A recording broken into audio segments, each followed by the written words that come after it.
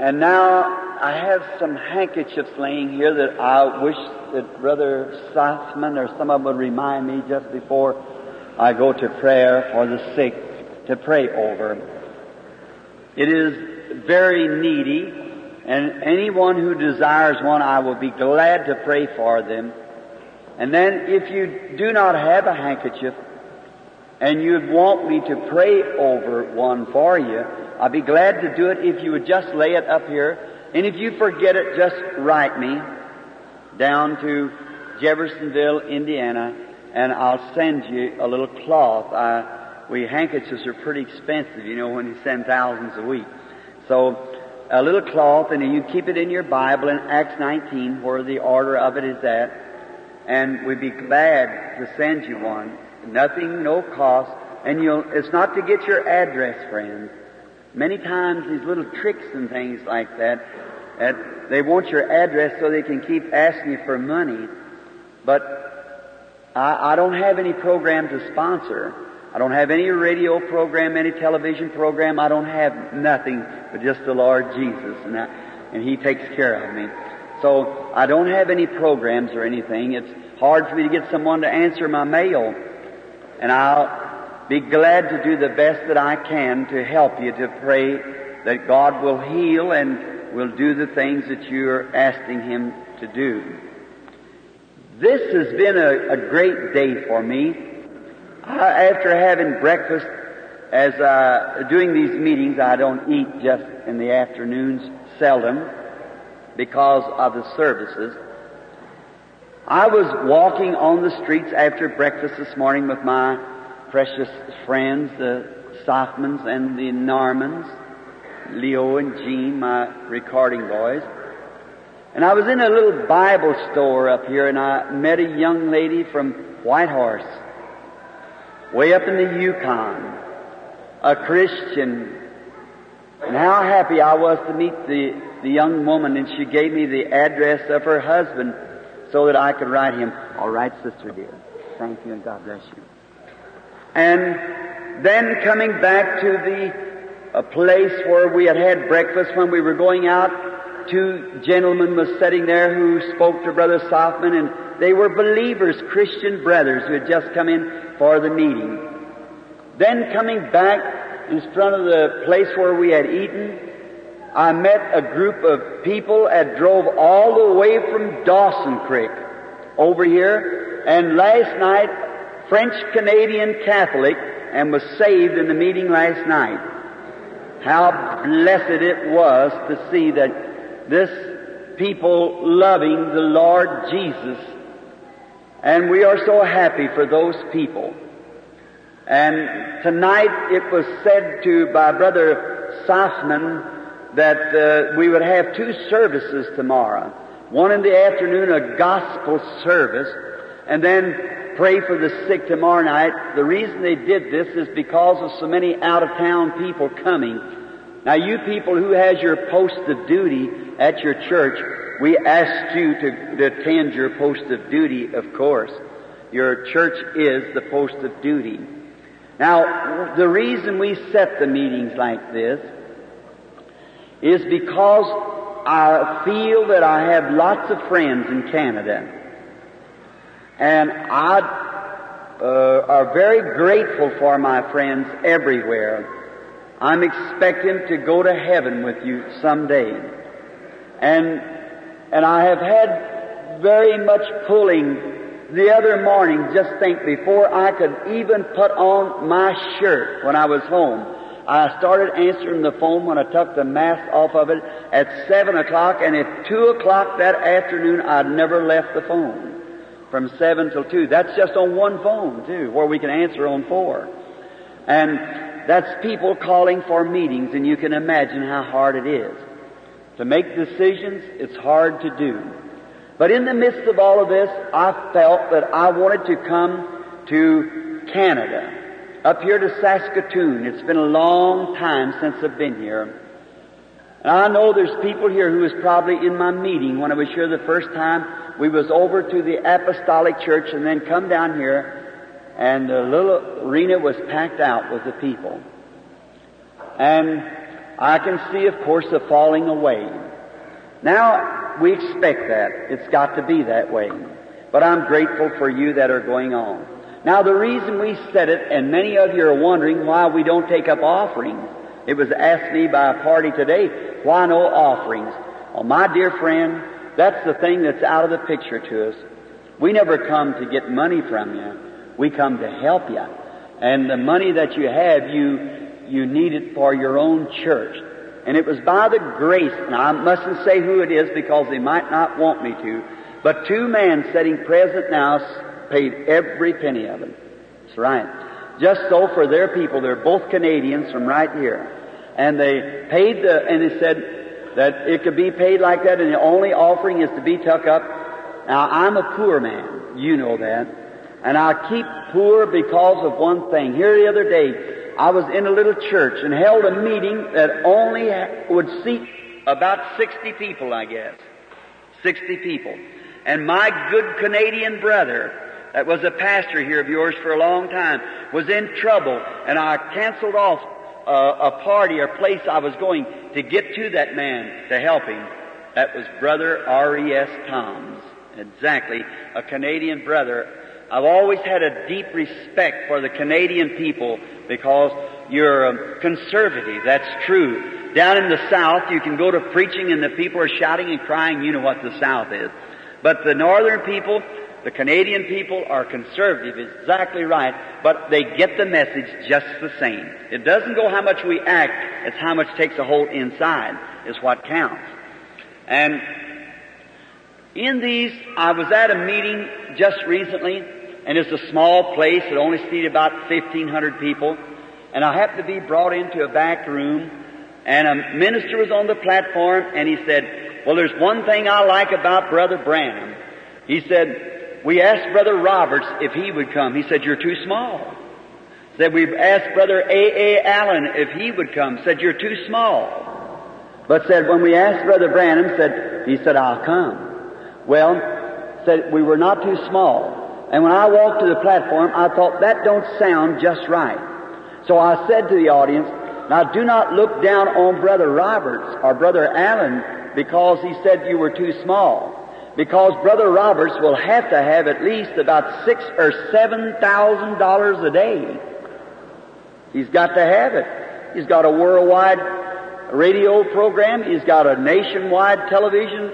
He's got about 500 in an office. He owns buildings and whole city blocks for parking lots, and his lowest paid man's around $200 a week, and that ought to $2,000 or $3,000 a week. How can the man make it? I was in a meeting not long ago at the Cadle Tabernacle when I said I preached for 5 nights with the place packed out, and my love offering was about $1,000, I believe. Brother Roberts, the night that he come, he said, I want from the middle of this side, 60 men to stand and say tonight they'll pledge me $1,000. 60,000 just on half side of the same crowd that I have. That's all right. He needs it. He must have it to carry on. So, but you know, the Lord just know that I didn't have that much sense. I couldn't, that's true. I'm not intelligent enough for that. And my meetings, I don't have to have very much. My expenses run me, I think we counted about, Gene, what was it, about $100 a day for my office and my upkeep. Well, that's quite a difference. Perhaps Brother Allen and his great broadcasts and things, he has to have lots of money. But me, I don't have to have it. Just a little bit meager fare to get by. Most of my clothes is give to me, my children also. What we eat, we live in the parsonage, and there you are, see. So we don't have to have very much. But you know, I like it this way. If the Lord wants me to go preach to 10 people, I'm not under any obligation. I can go where He sends me. If He wants me to go preach to 100,000 or 500,000 in Africa, He has somebody to sponsor me, and I go over and preach it, and that settles it. So I don't have to have any money. So this meeting that's the reason that 2 men who's sitting present now, they didn't know I was going to say this. But many don't want to know, let the left hand know what the right's are doing. So they're very fine people, both personal friends of mine, who's sponsoring this meeting and paying for it, so they won't have to draw one penny from the churches, won't have to take anything away from it, won't put you under any obligation. But frankly, the money was offered to me, a tithe money, and I refused to take it, and said that if they make these Canadian meetings like this and would pay for it, I'd come preach like that, so that we could get the message to the people. And that's the love that these men have for their own people here in Canada. And I say this in the presence of you people, God bless men like that. That's right. And I'm sure you appreciate them, though they don't want you to know who it is, but God knows who it is, and they're both listening at me right now. And so that's why we're not taking offerings. Someone was asking today, why would you didn't take no offering? So we wanted to put something in. That's the reason we didn't do it. And I thought surely that, and the reason without sponsoring, you say, well, the apostolic sponsored you the last time you were here, Brother Branham. Why didn't the apostolic this time? Well, you know, things has changed a little bit since then. And each one, if this one sponsors the other, you know how it is. It's just a human element, that's all. And it's just the same element was in the Bible time. One's of Paul, one's of Cephas, and one of it's the still human beings. You can't get it out of them. That's right. So I thought if we didn't even take any money from the people like that, and the man paid for it, and just come in and say, let's all come. You know, Jacob dug 3 wells. He dug one, and the Philistines run him away from it, and he called it malice. He dug another, and they run him away, and he called it strife. He dug another, he said, there's room for us all. So I think that's what we call this well. There's room for us all. Methodist, Baptist, Presbyterian, you that's coming on 1 hump camel, 2 hump camel, or whatever you're riding, there's room and water for us all. And that's the way I like it. The Lord bless you. Tomorrow afternoon is a gospel message, not a healing service, praying for the sick. And I think a whole lot of our healing services has turned too much to healing instead of trying to catch the precious souls that's to be saved. And so tomorrow afternoon is a salvation message beginning at 2 o'clock, or I guess it's been announced. And then tomorrow afternoon at 7 o'clock, as usual, prayer cards will be given out. We'll have the prayer line and pray for the sick as we do tonight. The Lord bless you now, and as soon as the anointing of the Spirit is near, then I'll pray for these handkerchiefs. The Lord bless you. Let us just talk to the author now before we open His Word. Now, blessed Father, we are, by Your grace tonight and by Your strength, we can raise back the pages of the Bible, but there's only one who can open it. We read in the Bible that there was one sitting on the throne who had a book in his hand. It was sealed inside and out with 7 seals. And no man in heaven or in earth or beneath the earth was worthy to even take the book or to loose the seals or to look upon it. And a lamb that had been slain from the foundation of the world come and took the book and opened the seals and loosed the things that was on the inside of it. O Lamb of God, come tonight and open Your Word to us in our understanding that we might worship Thee. We ask in Jesus' name, amen.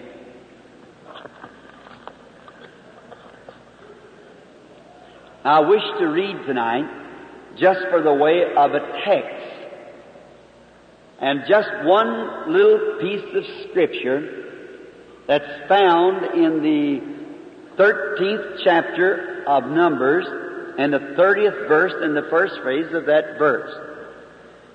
I wish to read it, to take a text. And Caleb stilled the people before Moses. And I want to take my text as stand still. Now, we are in a day of flusteration. The whole world seems to be flusterated.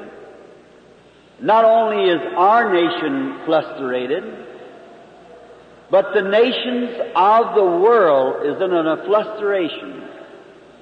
Everybody's nervous. They don't know why. Some time ago in Africa, I was watching a scene that was most outstanding, And it brought me to realize this.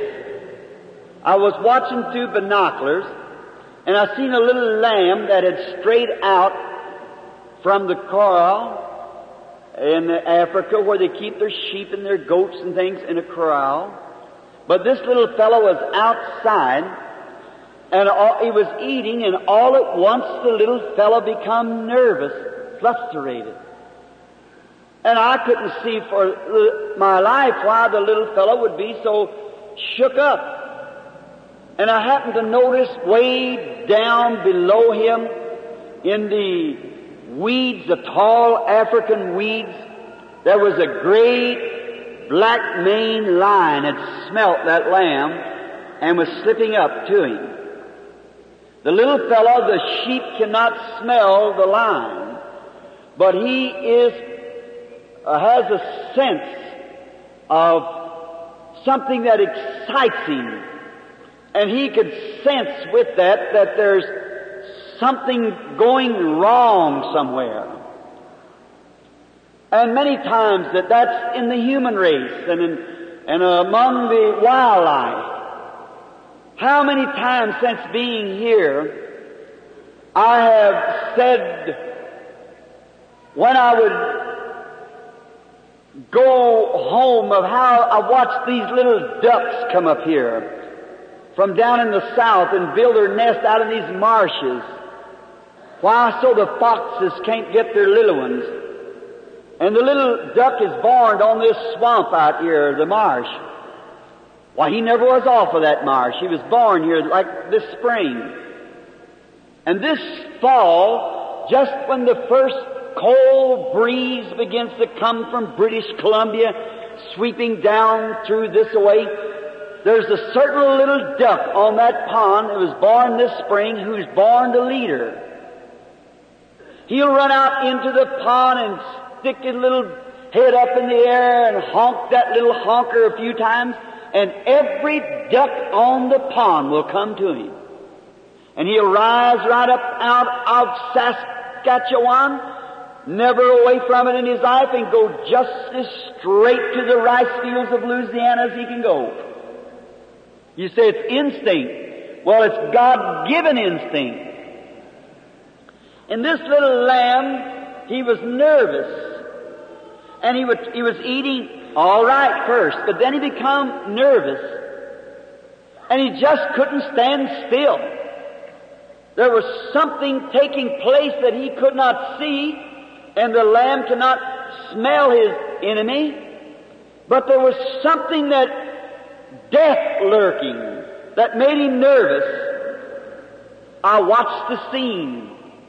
And then come into my mind the beginning of the text that I want to use tonight.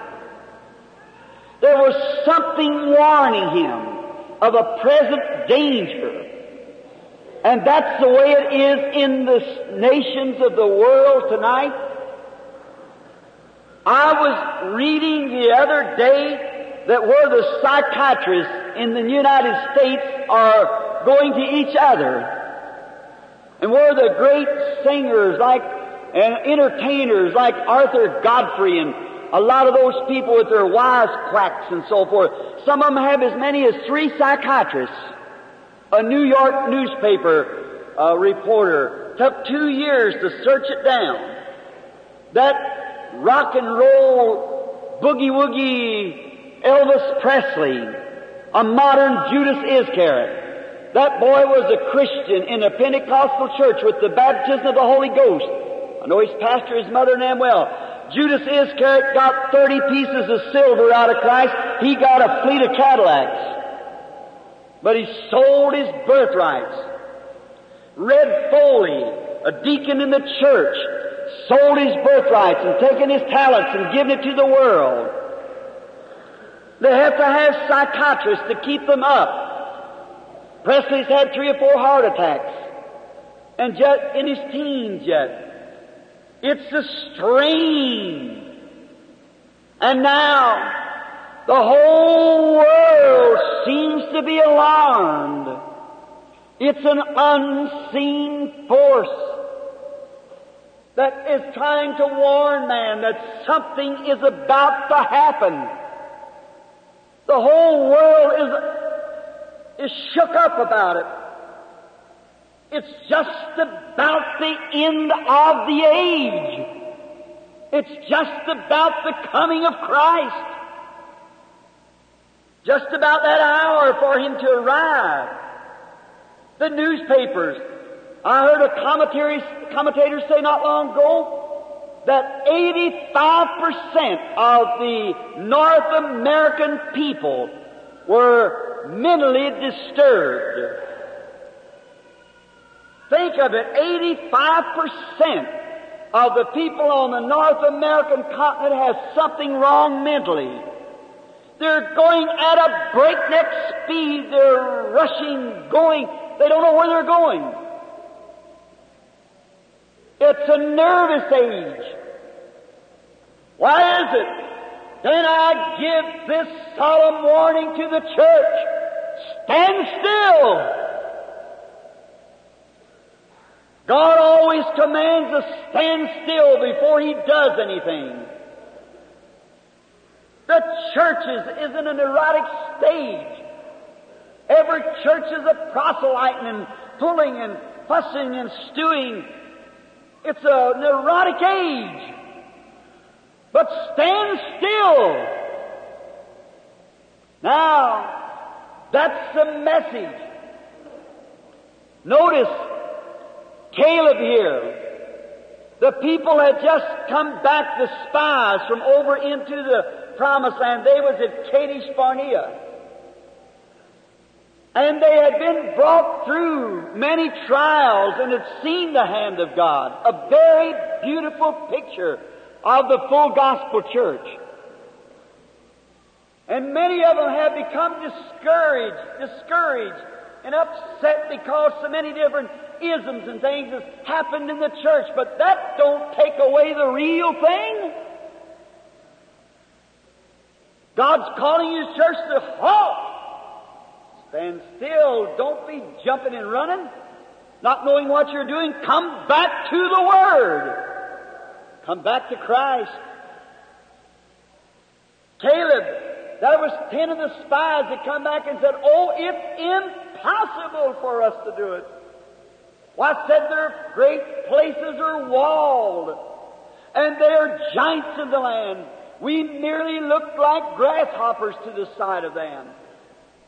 Oh, we are a failure. We can't do it.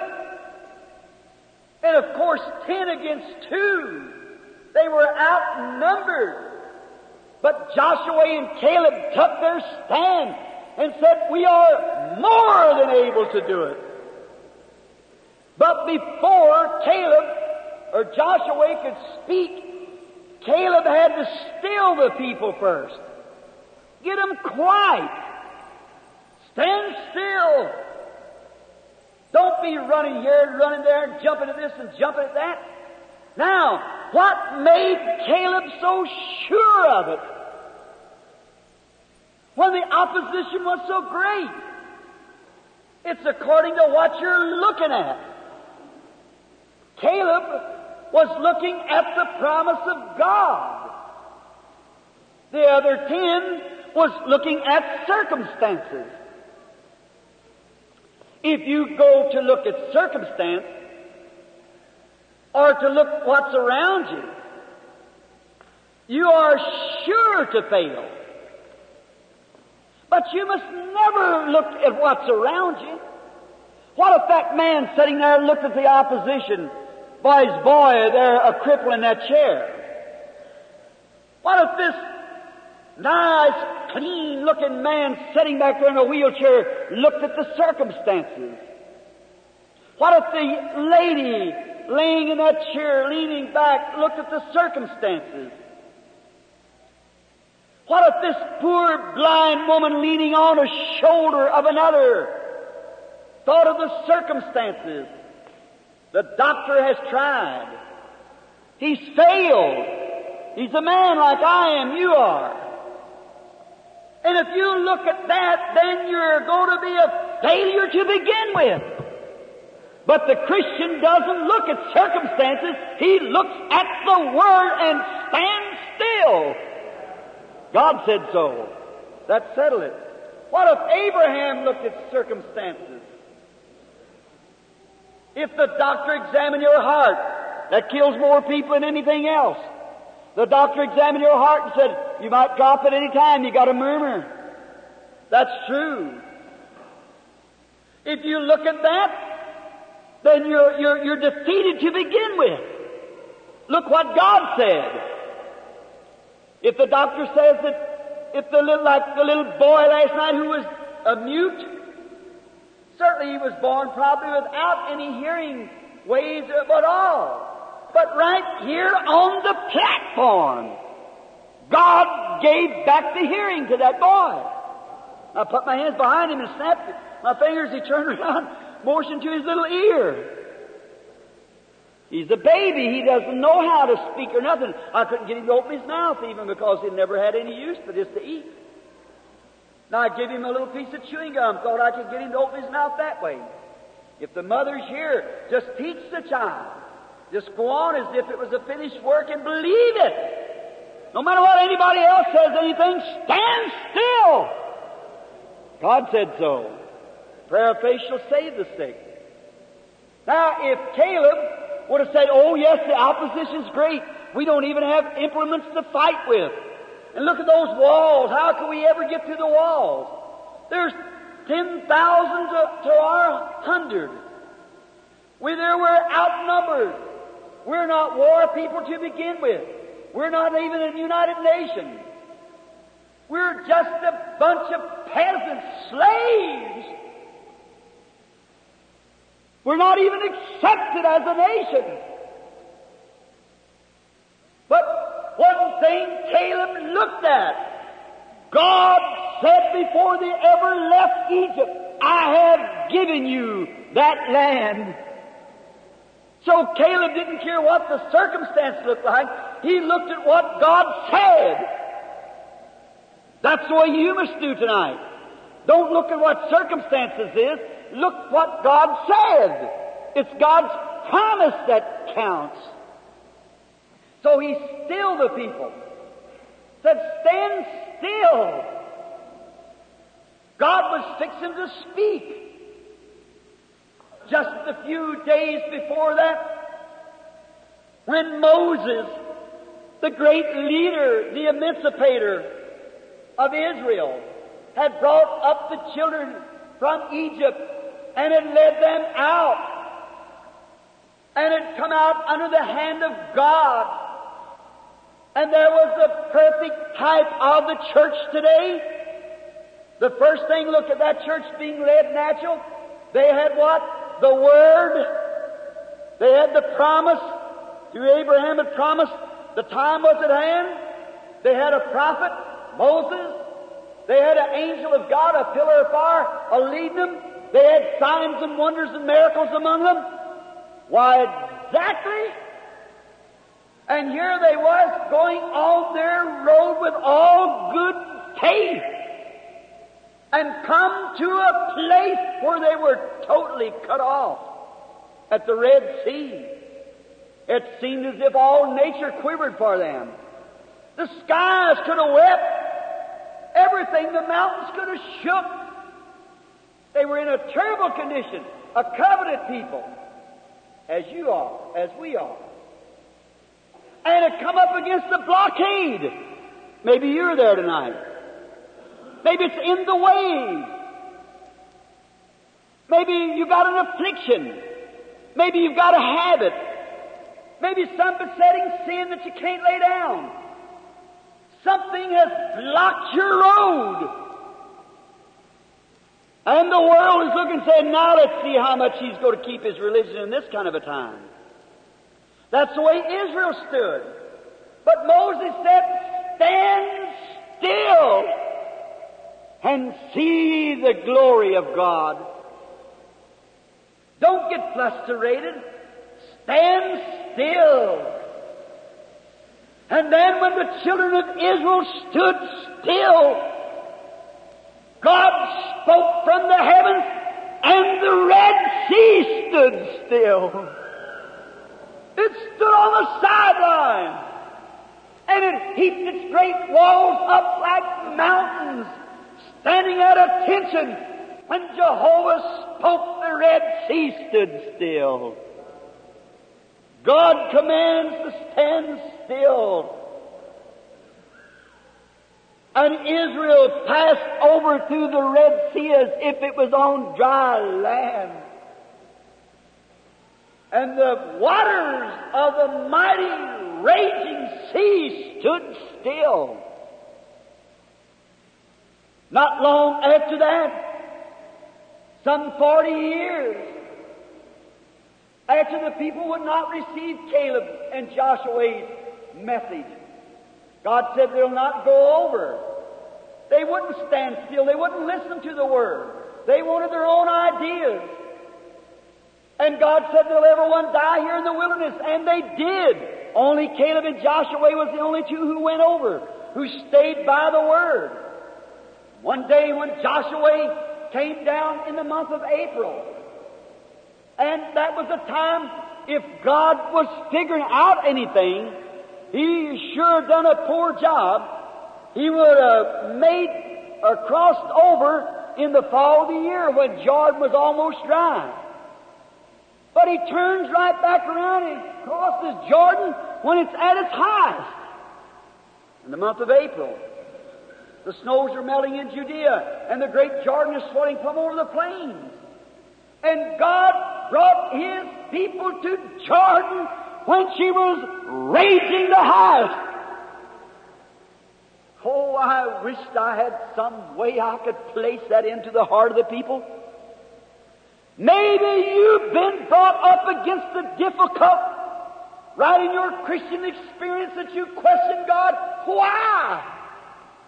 But God wants you to stand still just a moment. The Bible said all things work together for good to them that love God. Stand still, don't be alarmed. And when the Jordan, in her great muddy waves, as she was splashing from the hills of Judea, God had to speak. And when God spoke, Jordan stood still and listened to Jehovah when He spoke. She walled herself up and the water stayed. Oh, blessed be the name of the Lord. When God speaks, something takes place. Nature hushed its mouth. God was speaking, and Jordan, as a soldier, stood at attention while Jehovah moved His children across its bed. Certainly stood still and watched the hand of God move.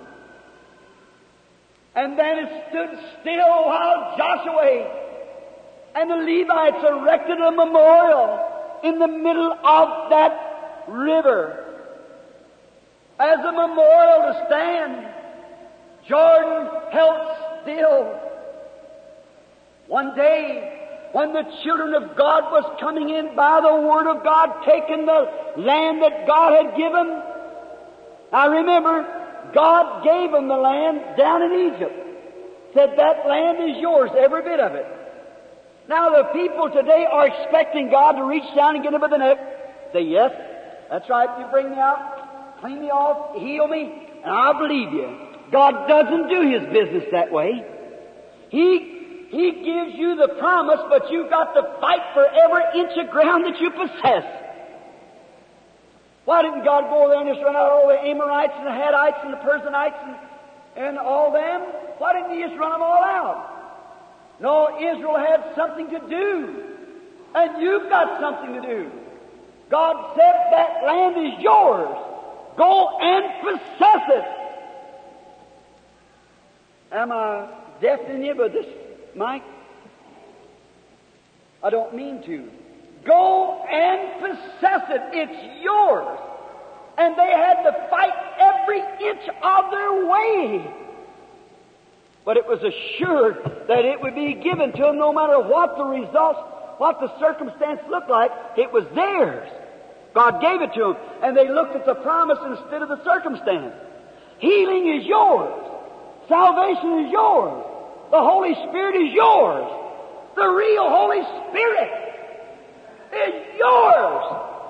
Peter said on the day of Pentecost, repent every one of you, and be baptized in the name of Jesus Christ for the remission of sins.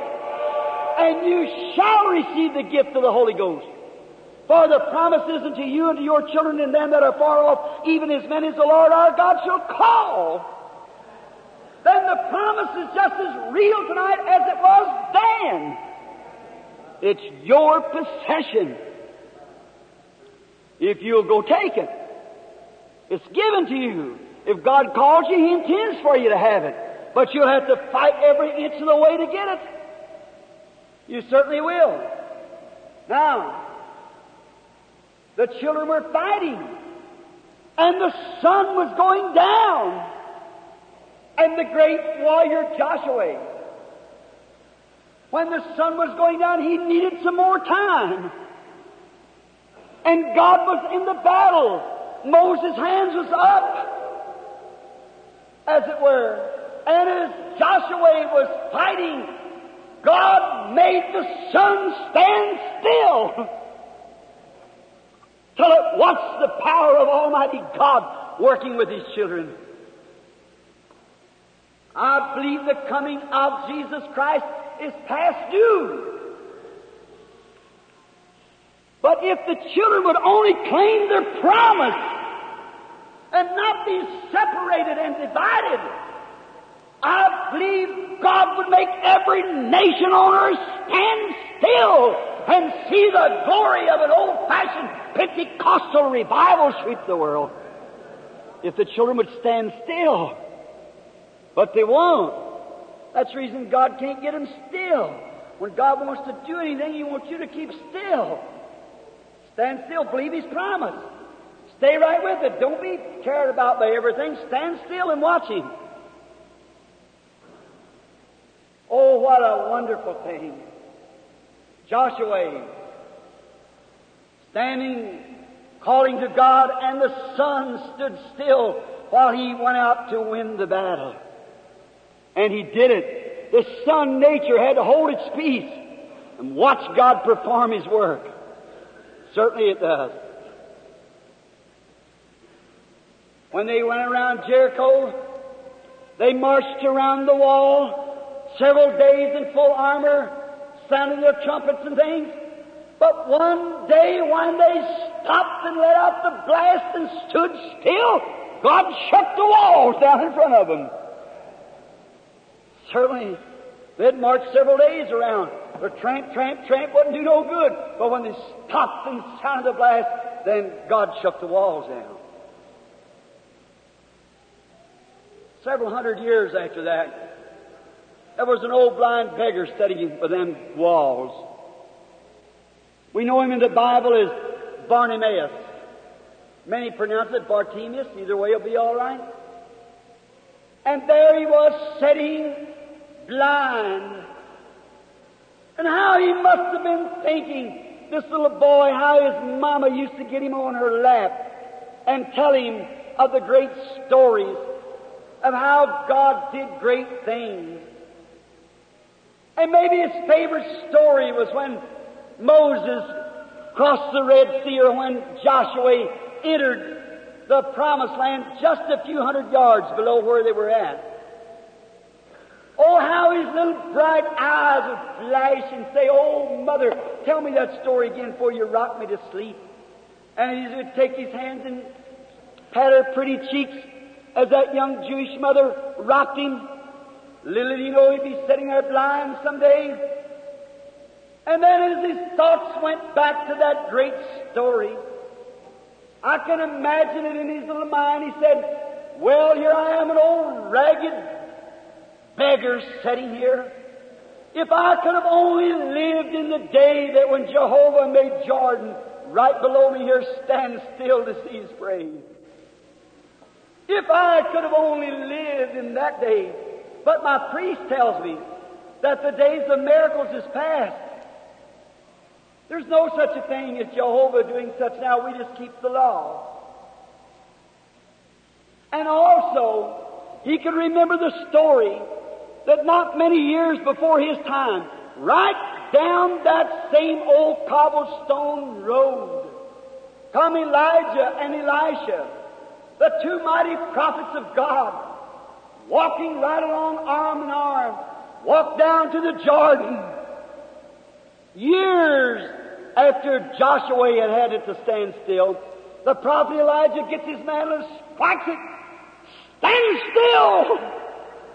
I've got to cross over. And the same Jehovah who stood still for Israel hundreds of years later stood still for Elijah. One person, certainly, and they walked across. 1 hour later, perhaps, that young prophet Elisha walked back with the same mantle on him and struck the Jordan and said, "Where is the God of Elijah?" And he stood still for God to manifest His power to those prophets on the hill watching Him. Certainly, old blind Bartimaeus said, "If I could have only lived in that day, I would have run out in the street and I would have grabbed them prophets and said, 'Oh, prophets of God, pray for me, a blind man, that God will restore my sight.'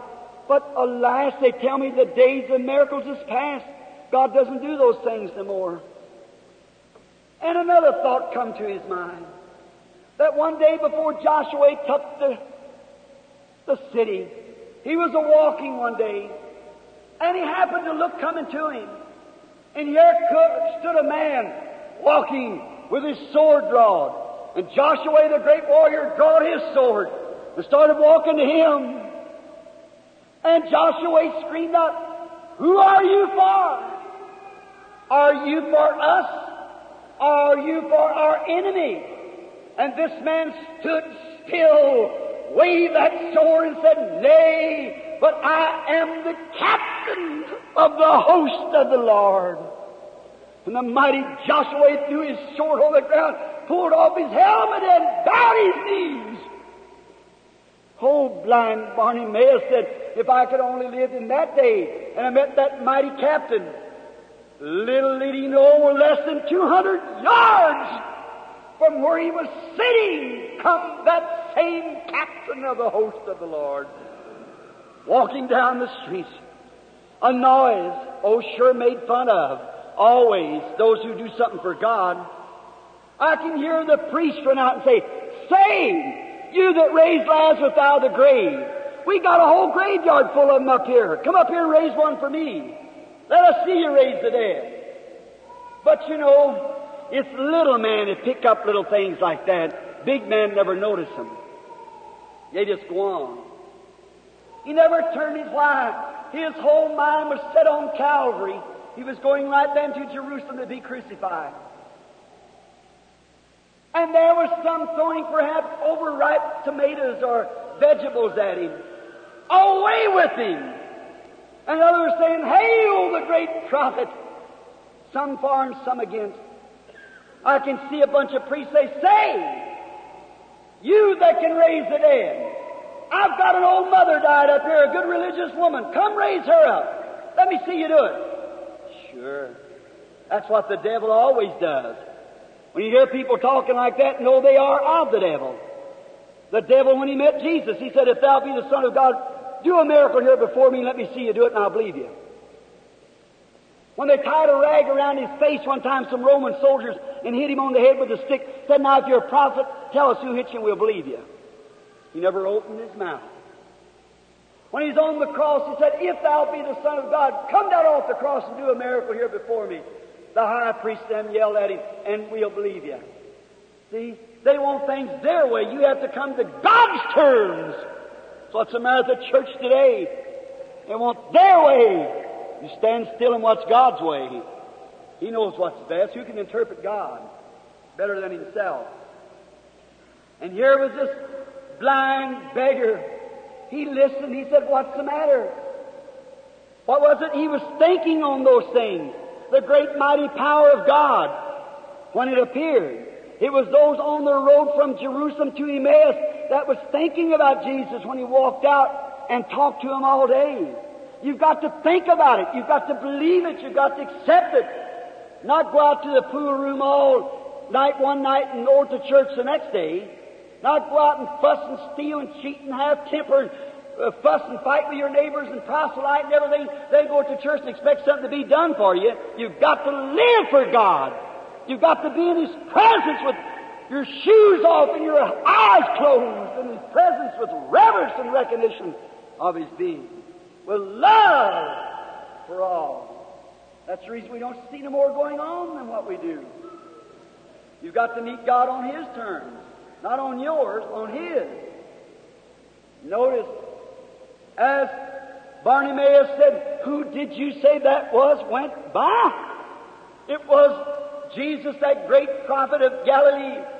Who is He? Oh, they claim He's the Son of David. You know the Messiah was to come.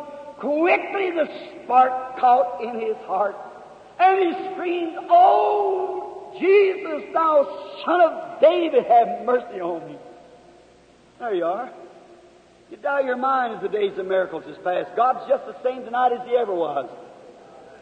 You doubt your mind at these things that teachers teach you, that there's no such a thing as a baptism of the Holy Spirit. We got a lot of mockery, that's right, but we got a real Holy Spirit too. We got bogus dollars. They only make the real dollars good. Certainly. I know we got mockery of divine healing. People say, "I got power to heal." That's a lie. Healing is a finished work. Christ did it at Calvary. And any true prophet of God will speak the truth. He'll place it on Calvary where the all-supreme sacrifice is made, and there man was healed by His stripes at Calvary. Not what somebody's got. You can't heal nobody, neither can you save anybody. No one else can or never will. It's a finished work. It's your faith in that finished work that spells it. Notice, this blind beggar said, "Thou Son of David, have mercy on me." Now, who was this poor little low, wrinkled-armed, ragged beggar sitting against the wall? And so many, probably 3,000 or 4,000 people yelling and screaming and making fun of him, and some hailing him and praising him. He never heard his voice. He couldn't hear his voice. And his mind set on one thing, his head back out in front of the procession, going like this, looking towards Calvary.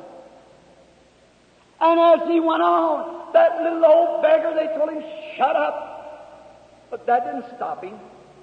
He screamed much more, "Thou Son of David, have mercy on me."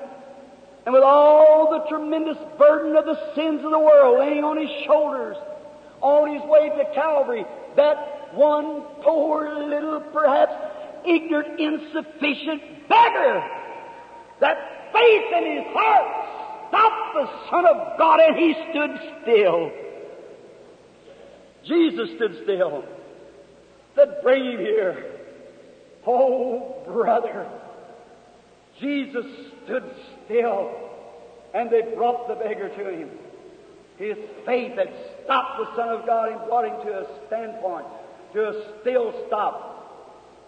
Now I say tonight, I don't care who you are, what your name is, how poor you are, how far gone you are, your faith tonight will bring God to a standstill to hear your humble cry. Be still and know that I'm God. Don't listen to the rumor and bottle of the outside world and these things like that. Stand still and know that I am God. It stopped him, and they brought blind Bartimaeus to him. And he said, "What would you that I do?" He said, "That I might receive my sight." That was the little talk that he wanted with him. He said, "Thy faith has saved thee." And as the old beggar stood there looking at his hands and procession going on down the street as Jesus went on, he began to see after a bit, and he began screaming, running after him, rejoicing and giving praise to God. Jesus stood still when God was going to do a work. I'm telling you, if there ever was a time, my brother, that the people ought to stand still tonight, when one saying, the magazine's writing up, it's fanaticism, it's this, it's devil worship, it's all this, that, other. Stand still Look straight in the face of Calvary and say, Lord, was it for me? Find out what God will say about it in His Word. Stand still.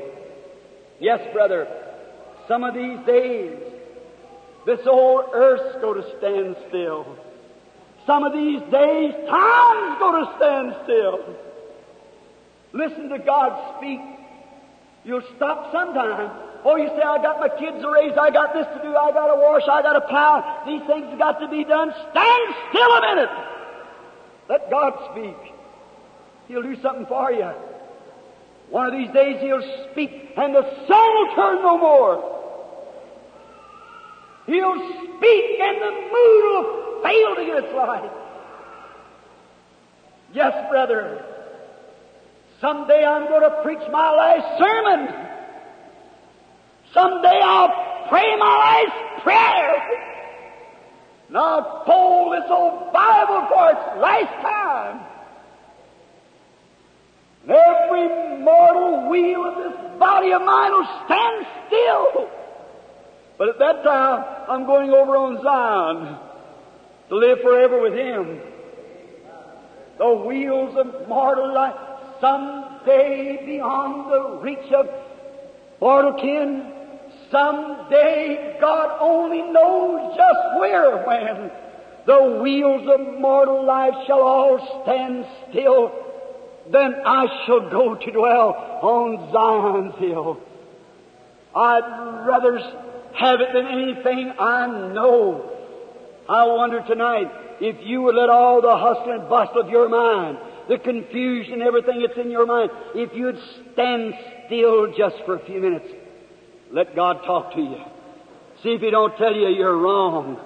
Or you say, I belong to church, the same church my mother did. That has nothing to do with it. Hell will be made up of church members. That's right. Unless a man is born again. When he's born again, the life of God dwells in him. And then the fruits of the Spirit follows, which is love, peace, joy, long-suffering, goodness, meekness, gentleness, patience. He becomes a new creation in Christ Jesus. He's a part of God, a son of God. He can no more die than God can die. He's got eternal, immortal life and cannot die. Jesus said, He that heareth my words and believeth on Him that sent me hath present tense eternal life and shall never come to the judgment, but's passed from death unto life. My poor decrepit sinner friend tonight, won't you stand still just a minute? Let God speak to you. And when the services begin, when the Holy Spirit is here now, the great Holy Ghost, the resurrected Christ, who's here in the form of the Holy Ghost. The Holy Spirit is Christ in spiritual form. And when He's here tonight, the same yesterday, today, and forever, and the faith that stopped that old blind beggar there could stop him in the road is the same faith that the woman touched his garment with, and he turned and looked. He's the same yesterday, today, and forever. He's just as much here right now as He was on the Jericho road. He's just as much here as He was on the road to Jairus' house where He raised the girl and the woman touched His garment. He said, I can do nothing in myself. He passed by a great mass of people, lame, blind, halt, withered, walked right through every one of them, the pool of Bethesda. What do you think would happen in Saskatoon if He come and did that? Here He was, a woman touched His garment and was healed. A few days later, St. John 5, here He is going through the pool of Bethesda. Great multitudes, thousands of them, was laying at this pool. Look what the Bible says, was lame, blind, halt, withered, waiting. Mothers or waterhead babies, blind mothers, blind fathers, crippled, lame, trying to get into the pool. And Jesus, the Son of God, walking right among them. And why didn't He heal them? He got some criticism over it. He'd get it tonight. But He's the same yesterday, today, and forever. He walks right down till He finds a man laying on a pallet. I don't know whether you Canadians know what a pallet is or not. It's a little old blanket or something you lay. I was raised on one. We didn't even have a bed. The biggest part of my life was spent in my sleeping on a pallet. Just a bunch of blankets laying down by the door and lay a pillar on them, and it's made out of corn shucks, laying there on a pallet. This man was laying there, had a disease for 38 years. He wasn't crippled. He could walk. He wasn't blind, he could see, but he had some sort of an infirmity, maybe a prostrate trouble or TB. Ever what it was retarded, it wasn't going to kill him. He'd had it 38 years. And Jesus looked around until he found this man. Why didn't he heal the blind man, the crippled man? But he found this man. And he said, "Wilt thou be made whole?" And he said, "Sir, I have no one to help me in the water. While I'm coming, somebody outruns him and gets him before him." He said, "Take up your bed and go into your house." He picked up that little pallet and threw it on his back, and away he went.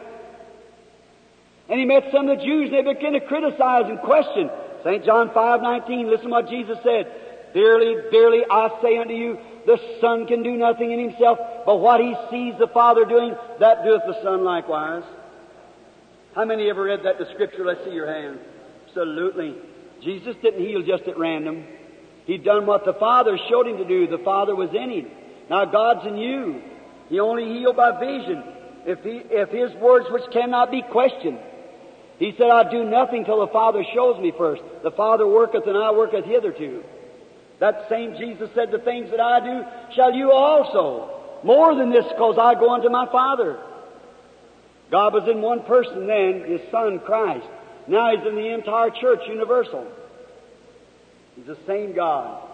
Now won't you stand still just a moment? I'm going to ask you something tonight. As you're here, let us pray just a minute. Heavenly Father, I pray that this moment, that every church member, every sinner, will stand still just the next few moments and think within their heart, what is this all about? What's this man trying to tell us? It's seemingly that it's bringing it from the Bible, and I have read that you are the same. And I've read that you said that the things that you'd done, that we would do also, and how you promised in this last days what you would do. And when you closed the Jewish age, you sent these great signs to close the Jewish age. And now you're a just God, and you'll send the same to close the Gentile age. And here we are, the resurrected Jesus. The evening lights have come. We're at the last hour. And now, Father, may man, as they're pondering over this, let Thy Holy Spirit come to me. Oh, precious God, there's no merits and no good in me. I'm an unprofitable servant. And I say not that to be humble before this crowd. If I did, I'd be a hypocrite. And God forbid, let me be an infidel instead of a hypocrite. Help me, oh God, and help this audience tonight to realize that some glorious day, and that may be today yet, Jesus may come. And help us to recognize tonight that the great things that He's did and sent us, like He said last night to Jonah and the Queen of Sheba and those, and then greater things are being done now, right here in this city. For our greater is here, the Son of God, than there was in Jonah or in the Queen of Sheba. A greater, the resurrected, glorified Christ, the Holy Spirit. When you said when you were here on earth before you was glorified, if they spoke against you, it would be forgiven. But when the Holy Ghost comes and speak against it, it would never be forgiven. So I pray, Father, that you'll let men think just a moment and stand still. And may your Spirit move among us now and declare that you are the resurrected Christ before I make this altar call. God, grant it for your glory. I ask it in Jesus' name. Amen. Now, reverently and quietly, I have changed my services the last two nights. To my opinion, last night was an exceeding better night than the night before. And I have a vision. I know Gene and them's catching this on the tape recording. I will not tell it now, but not long ago I saw a vision. And I didn't realize it was Saskatoon where it was going to be. But it was just revealed a few moments ago, standing in my hotel room, looking at a river with the falls on the left side. I didn't understand it till just a few moments ago.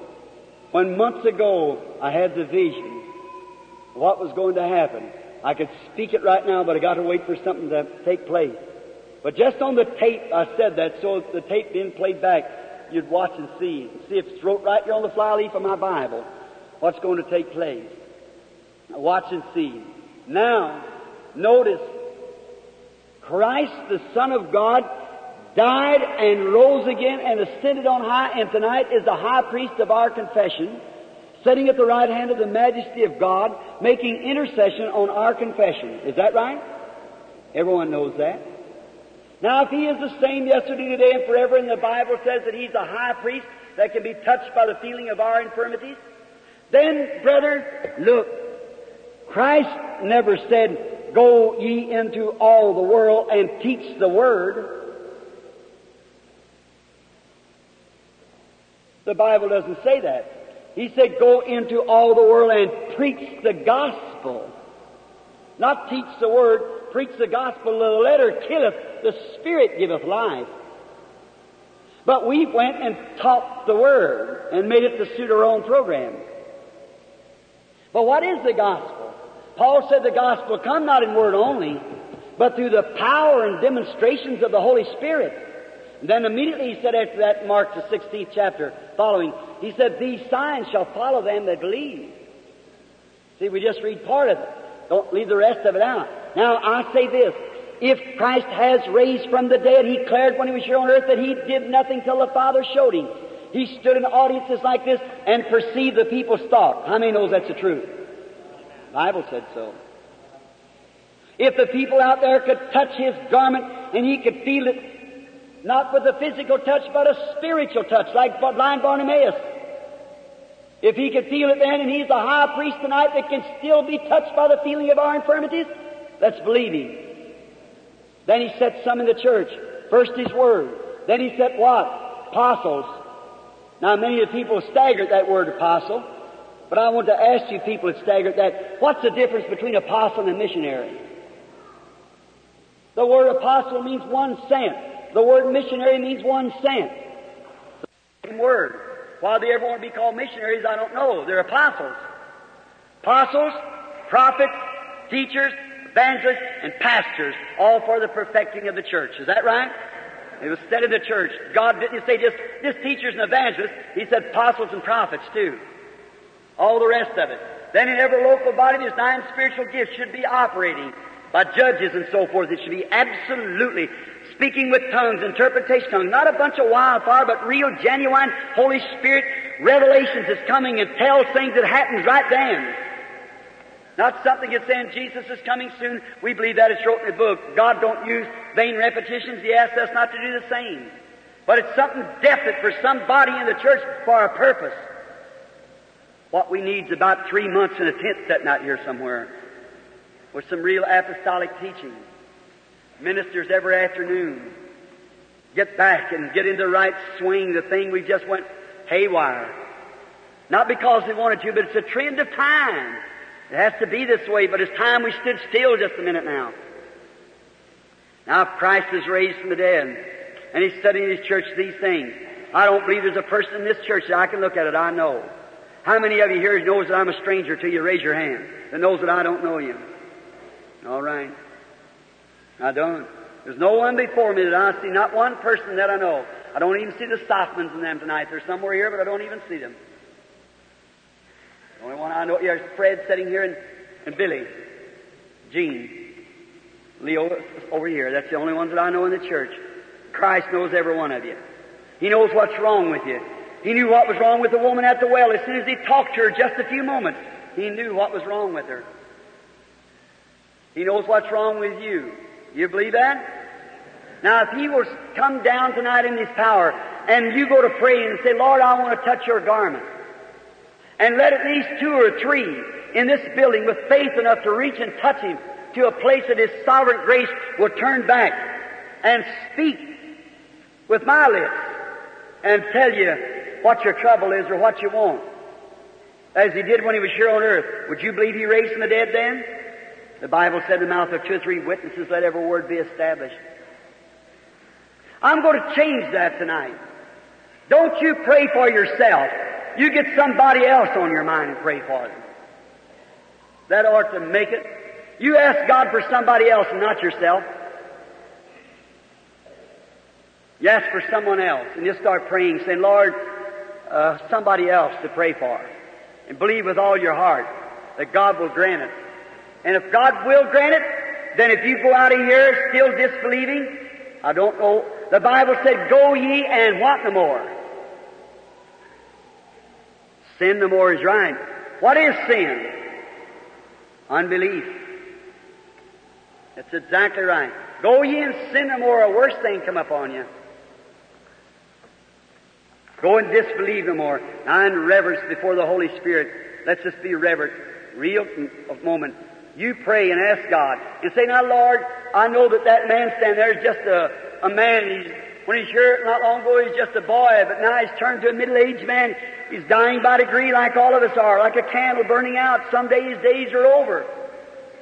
But I believe that the day that you have people that's pastors and teachers and prophets and evangelists and so forth. Look, when Hezekiah was told by the prophet, you're going to die, set your house in order.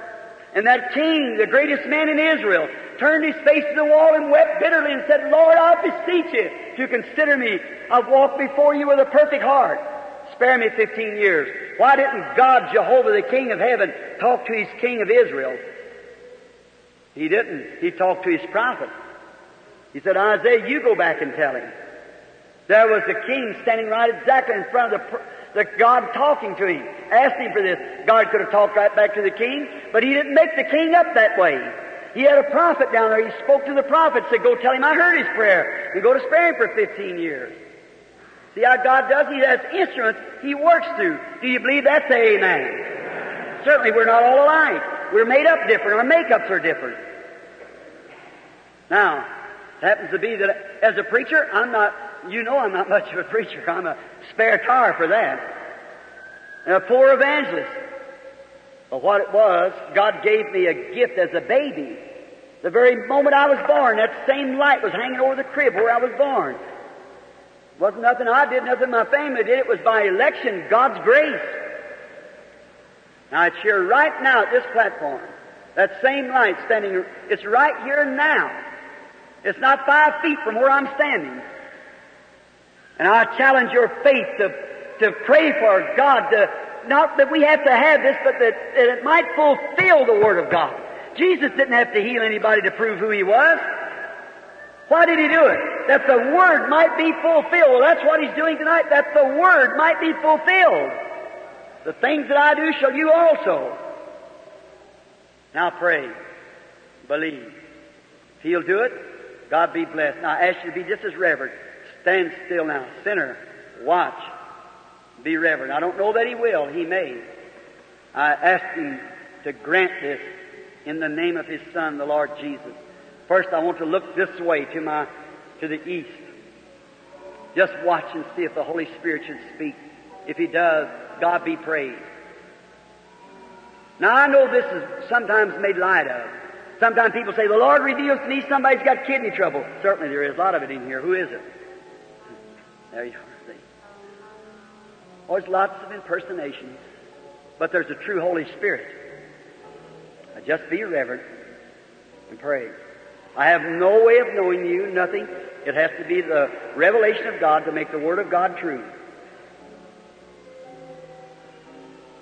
I just reach by faith and say, Lord Jesus, by faith I see you standing yonder. Now don't pray for yourself. I pray that God will not let me see people for themselves. It'll be for somebody else.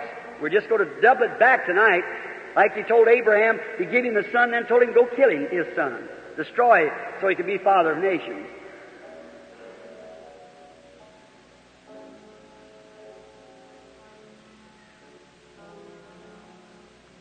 Now, in Christ's name, be reverent. Now, I do see, you may raise your head and look this way. I'm looking here at a woman. And she's sitting right over this way. As I see,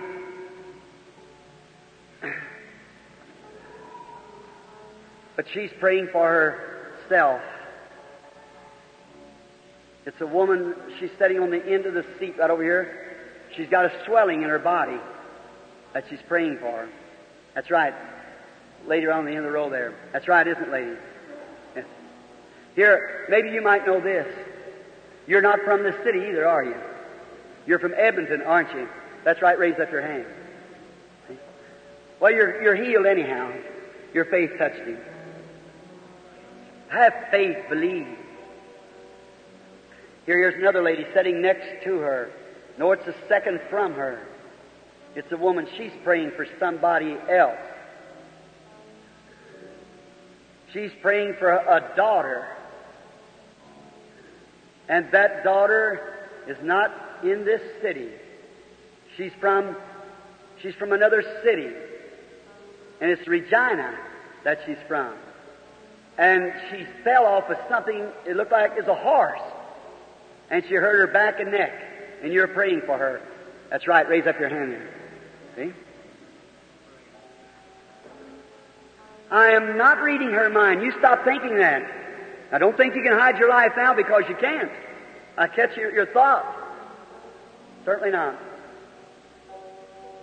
That God might be glorified. The little woman sitting next to that is weeping because she's got someone she's praying for too. Isn't that right, lady? You was praying for somebody also. You believe me to be God's prophet? If God will reveal to me something that you're praying for, will you believe me then with all your heart and believe that Christ raised from the dead and would accept it?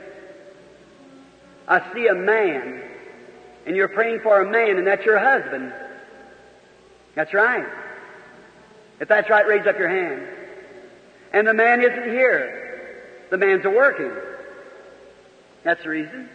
And the man has a rupture and arthritis, and you're praying for him for that cause. If it's right, raise up your hand. You believe now? There's 3 of them sitting there. You just have faith in God. If thou canst believe, the Bible said, all things are possible to them that believe. If thou canst believe. But that's the first thing you must do. If thou canst believe. The young lady sitting out there too, praying for her father with that nervous breakdown. You believe that God will heal him? Make him well? You can have it if you believe it. Amen. Just believe. Now somebody in this section is over in this way believe it. Or is that's already 3, isn't it? Or 4. All right? Let's have another, make 5. J-E-S-U-S. Somebody pray. Believe with all your heart.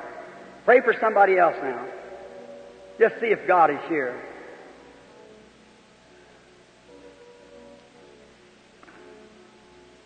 Somehow I see a distance coming. It's a woman. She's sitting right here. You raise your heads, people. A woman sitting right here looking at me. She's praying for a loved one that's not here. And the person is in the west from here. It's in British Columbia. That's right. It's your sister-in-law that you're praying for. And one thing, she's a sinner. And so is her husband. Is that right? You have a prayer card? You don't. All right, you don't need it. If you'll believe with all your heart, tell them to accept Christ and she'll get well. Amen. Believe with all your heart. Do you believe now with all your heart? Now, sinner, stop just a minute. Think. What is this? Chase it with the Bible. Compare it with the Scripture. See if it's what Jesus Christ did. Find out if it's right. See if He promised to do it. Now let us stand still just a minute and think. Let's bow our heads a moment. Now, Christ, our Heavenly Father, Thou art here. Your words are true regardless if the whole world disbelieve it. You're not obligated after doing such things as this. You are here. How could it be when I'm standing here declaring Your name, preaching the gospel and calling sinners to repentance, and knowing that the great days are coming, seeing You to make the deaf to hear, the blind to see, the lame to walk, doing all just exactly what You said You would do. You did it at the junction of time when the antediluvian world was destroyed. You did it just then. You set signs and wonders before Israel, before they was brought out of Egypt. You set signs and wonders just before the coming of Christ. And now here the coming of it is again. And You're sending signs and wonders. May the people think of it. May sinners and lukewarm church members think tonight deeply and stand still just a moment. And in the integrity of their heart, may they accept You just now as their Savior, while they know that they're in the presence of something. Oh God, let them be the judge. How they judge You. And I pray that they'll judge you righteous and say that it's right and ask mercy for their soul. And while we have our heads bowed, I wonder tonight, would you raise up your hand and say, Brother Branham, remember me in prayer just now. I now want to believe on the Lord Jesus. God bless you, sister. God bless you, lady. God bless you, lady. And God bless you, sir. God bless you back there. God bless you there, lady. And you, sir. And you in the middle aisle. God bless you. And you in the right aisle to my right. Raise your hands. God bless you, sir. You want to accept Christ. God bless you, lady. God bless you, little boy. God bless you, sir. In the balcony to my right, would you raise your hand? Somebody that says, I realize, Brother Branham, that just this little old church membership I've got ain't going to do me no good. Why, it won't do no more than get a free funeral for you out here in the graveyard. That's all. But let me tell you something, brother. Except a man be born again, you can't understand. There's no way for you to understand these spiritual things until you're born again. God bless you, sir. That takes a real man to do that. It certainly does. Somebody else say, I'll raise my hand over in the right balcony here. God bless you, sir. God bless you, sir. That's real, man. That's real, man. God bless you here, lady. That's right. That takes a real lady to do that. It takes more than just a woman. It takes a lady to admit you're wrong.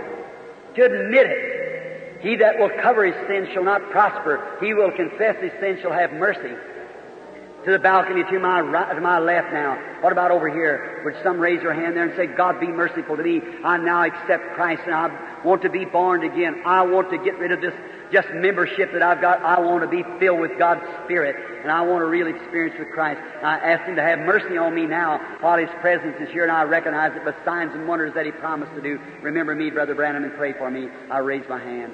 Will you do it? God bless you, sir. Stand still. God bless you, sir. That's right. Stand still in your heart. God bless you, sir. That's a good. Someone else stand still. God bless you. Think in your heart. The man sitting down on the floor. God bless you, too. Someone anywhere in the rest of the building, man, woman, or child, raise your hands. Hasn't raised your hand, say, remember me, Brother Branham, in prayer right now. I want to believe on Christ. God bless you back there, mister. I see your hand. That's a real thing. Of course, God sees it. What will this? You say, well, if I'm more convinced this might be the last time that you're permitted to stand still. Before day breaks in the morning, you may have a doctor rush up there and say, it's too late. Heart attack, they're gone. Oh, how these words would ring in your ears, friend, if you're not a Christian. Won't you now, while you're mentally and in your right mind and able to raise your hand, bring that hand from your side up to Jehovah God who made you. Say, I am wrong and I confess my sins and ask for mercy, God. In your divine presence here, I ask for mercy. I'm not raising my hand to Brother Branham. I'm raising my hand to you, Christ. I just want Brother Branham to pray for me because I know that that Spirit of Christ is here in the room and it seems like it's working through him now, and I want his prayers to my behalf. That I'll be remembered to you, that I won't come into condemnation, but I'll enter into paradise with you. Would you raise your hand? Another one that has not, since we've asked to call. God bless you. That's good. Just another before closing. Stand still. God bless you, little boy up there. God be with you, honey boy. Jesus said, suffer the little children to come to me, forbid them not, such is the kingdom. Someone else, just before closing. God bless you, son. Someone else. God bless you, sir, back there. That's good. That's fine. If I miss one hand, God won't. He sees it and puts it on. You say, does that make any difference, Brother Branham? It's the difference between life and death. Jesus said, he that heareth my words and believeth on him that sent me has everlasting life. These same signs that you see performed right here, they called Jesus a fortune teller, Beelzebub, for doing it. And Jesus said, now when you say that about me, it'll be forgiven. But when the Holy Ghost has come and does that, you speak a word against that, it'll never be forgiven you. So how much greater is it now than it was then? We're living in a weak and adulterous generation. To condemn it, to walk away from it, to refuse it is utterly denying peace and asking for judgment. Not because I'm standing here, because it's this building, it's because of Christ's resurrection. All right, I'm going to ask those who held up their hand if you'll stand just a moment for prayer. Just raise right to your feet if you're able. That's right. That's right. Be sincere. Every person put up their hand, raise to your feet. That's good. Stand right up to your feet. Everyone that's raised up their hand, stand up to your feet for a witness of Christ that you now want to be His servant from this night on. Who knows, before the coming of daylight, there might be a time. God bless you. The two, I guess, Indian man and woman there. God bless you. Someone else now? That's right. Stand to your feet. That's right. Stand right on your feet. What am I asking you to stand up for? Jesus said, He that will confess me before man, him will I confess before my Father and the holy angels. Is that right? God promised it. Now each one that's standing, and you now who did not raise your hand, and you feel now that you should have did it, will you stand to your feet to ask for mercy? Just in a few minutes, I believe you're going to see some great exceeding things done by our Lord tonight in the prayer line. Would you stand now after seeing His presence here and know that He's here? Look, the Holy Spirit witnesses here. The scientific world says it's here. The Bible says it's here. What are we going to do about it? Are we going to turn our back on it and walk away? So I'm a Presbyterian, I'm a Lutheran, I'm a Pentecostal, I'm as good as anybody else. Oh, brother, that's a selfish thing. If you're not in your heart born again of the Spirit of God, you better be sincere right now. You're in the presence of Christ. All right, now to them standing, let's bow our heads for prayer. Blessed Father, by the preaching of the Word, these are standing still. They're standing like the sea stood to watch the works of God. Their emotions is now standing still. Their hearts are open. Their ears are listening.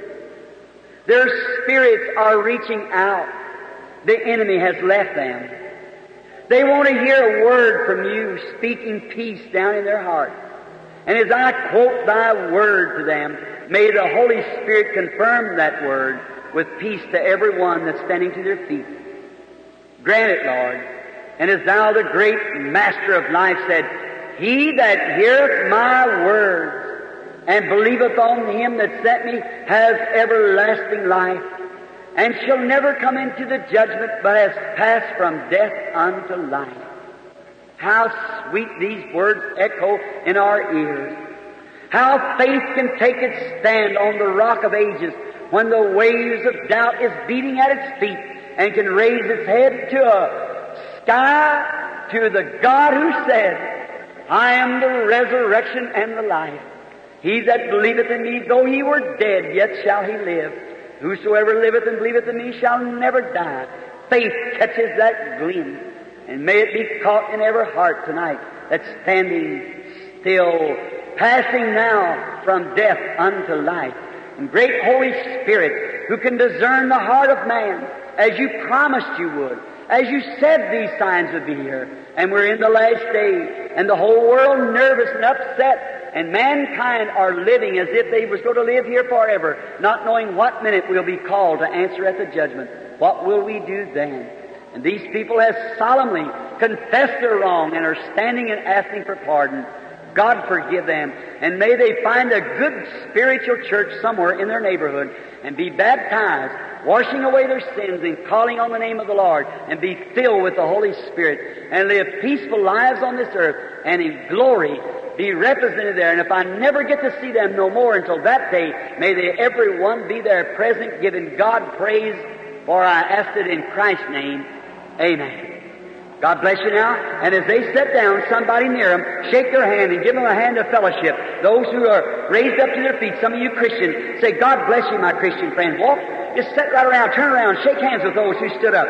For they're your brother and sister in Christ Jesus. God bless you. What a wonderful time. I don't know whether you can feel it or not, but somehow way down in my soul, peace that passes understanding. Can you feel the Spirit of God? Do you believe that you're that sweet, soothing, humble Spirit? I'm going to pray for the handkerchiefs. Now, blessed Lord, one day when Israel was crossing the Jordan or the Red Sea first, the sea got in the way of God. God's children was going to the Promised Land. And the Red Sea got in the way. One writer said that God looked down through that pillar of fire with angry eyes, and the sea got scared, and it rolled back its waves, and Israel passed through to the Promised Land on dry land through the bottom of the sea. God, tonight, as I take these little tokens, these handkerchiefs, that old daddy out there that's blind, sitting in the corner pecking with his cane, to that mother with that little sick baby, Thou knowest them all. And I pray, Heavenly Father, as these little tokens are laid up on them, that the Holy Spirit will look down through the blood of Jesus And may the sickness get scared and move away. And may they pass to that promise of good health that God gave them. While we send these handkerchiefs for that purpose in Jesus' name. Amen. All right. Prayer cards. What you doing? Huh? Work. 1 to 100. All right. Prayer cards, I's just give out today. I, like 1. I, 1, who's got it? Raise up your hand. Number 1, number 2, 3. Claim to heal. That Baptist preacher kept saying, let this healer come forth. Let me see him perform. Now, I'm not nothing against Baptist people. I'm a Baptist myself. But let me ask you something. Doesn't that sound like the devil? Turn these stones into bread. Bless God, you turn these stones into bread and I'll believe you. Look at the devil with the rag around his head, hit him on the head and said, prophesy. Tell me you're itchy. I'll believe you. See? That's that same devil. See? But the man was just possessed of an evil spirit. And then I said, I don't claim to heal people. I said, my books are published in about 17 different languages of the world. Then there are about 37 different languages now. I said, never one time did I ever say I could heal people. No one else can. It's your personal faith in a finished work. How many understands that? Raise your hand. It's your deprive the people. I would just call the people up and I just take a vision of each one, comb it down, see if there's anything in their life. And you've been in the meetings. How many's been in the meetings and heard people tell they were sinners and living with somebody else's wife or vice versa and evil things they'd done and had to clean their life up? How many's been in meetings and heard that? Raise your hand. Well, sure. See? It'll bring it right out. And in that people's even scared to come to the platform and things like that because it never one time failed. Whether it was Africa, India, everywhere it was at, it's perfect every time. One time being discerned, tens of thousands would fall at the feet of Jesus. But here we've been taught you got to lay hands on the people, and that's what he told me to do, pray for the people. Over there, when it's done once, I just make one massive prayer. They just empty up every wheelchair seat. Well, at Durban, South Africa, they took 7 big cattle trucks full of crutches and wheelchairs and things off the ground from one prayer. How many knows F.F. Bosworth? Let's see your hands. Nearly all of you, a godly, saintly old man. He estimated 25,000 outstanding healings with one prayer. And a year later, the Durban paper wrote it up. He said they'd brought, I forget how many loads of firearms and watches and things from the Shunga tribe that had been brought back since the meeting. That people absolutely, their salvation stayed with them. Now, I'm in a mixed audience. I'm talking just a moment for a purpose so I can get this crowd to get through here. I'm going to tell you something. Now listen real close. Now Methodist friends, Baptist friends, Presbyterian friends, and Pentecostal friends. You're all my friends. You're God's children. I want to tell you something. Sitting in Africa, there come those women up there just as nude as the day they were born. Young women, just a little clout hanging in front of them. And they had tags on them as Christians. What if they had a tract passed to them?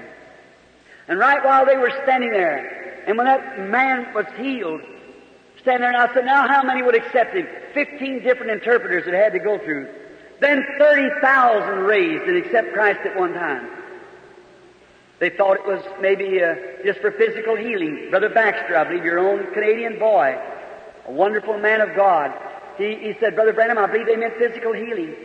Said, take it through again. And we said, not physical healing, but accepting Christ as Savior. And when it was said through again, they even broke their little idols on the ground and everything. And 30,000 received Christ at one time. You know what? Now listen, it's a mixed audience and you listen to a doctor. I'm your brother. Those naked women, 5 minutes before that, didn't know they were naked. And as soon as the Holy Spirit struck that bunch, them women folded their arms and walked off the ground. Now you mean to tell me in your modern churches you let your women strip themselves off out here half naked before man and tell me that's Christianity? It's worse than heathens. It certainly is. A heathen can realize and accept Christ and they'll cover up their nakedness and you're trying to expose yourself, but to be modern. I don't mean to be rude. But brother, one of these days I've got to stand before the presence of God and give an account for everything I say. And I'm not going to hold anything back. I'm going to say instead of becoming civilized, we're becoming idiots. That's right. civilization is broke. How could people, you mean to tell me you women can walk out here with them little bitty straps around you and call yourself living in a modern civilized world? When heathens just dress that way and get right with Christ, try to cover themselves up till they get some clothes on them. Looks like you're going back to heathens instead of coming to civilization. Now you know that's the truth. And just another little thing. I don't see it in this building, but a lot of you women that wears this here paint, and black stuff over your eyes and everything, you know where that come from? That trait is heathens. That's exactly where it comes from. They've had them great big bones in their ears for earrings and take mud and paint their faces and all over like that. It's a heathen trait. Then we permit it in our churches. Sure, it's all right. Oh, it ain't what you do this way. It ain't what you do that way. No, I know it ain't. But you get right with Christ one time and you'll wash your face. That's exactly right. You'll put on clothes and act like a lady. And you'll throw that cigar out of your mouth if you're a deacon or something in the church and act like a Christian too. That's exactly right. I know that's awful harsh, friend, but that's the truth. It takes strong medicine to do you good sometimes. That's exactly right. Now you're standing in the line. I'm not a healer. I'm your brother. I'm bringing to you a message that Jesus Christ raised from the dead. He's here now. He's present. He's right here at this platform. He's out there where you are. The only thing I can do is a commission to pray and lay hands on you. I'll do that as your brother and a servant of Christ. Will you believe that God will heal you and go off this platform not looking at any symptoms but believing that you're going to be well? Will you promise God to do that? Raise your hands if you will. God bless you. You're bound to see something happen in that line. You just got to. I just feel in my heart tonight as a servant of God that something's fixing to happen. All right. I want you to pray with me as I pray. As you come to keep me, that discernment's trying to stay on me, and I want you to just tell me what's wrong with you as you come. What is your trouble, son? Kidneys and back. You believe that Christ will heal you, young man? What a fine-looking, great, strong man like that, and to think the devil to afflict a young fellow like that. You believe the Lord Jesus? You're Christian? Yeah. Believe that He's going to heal you then. Yeah. Let me have your hand just to contact.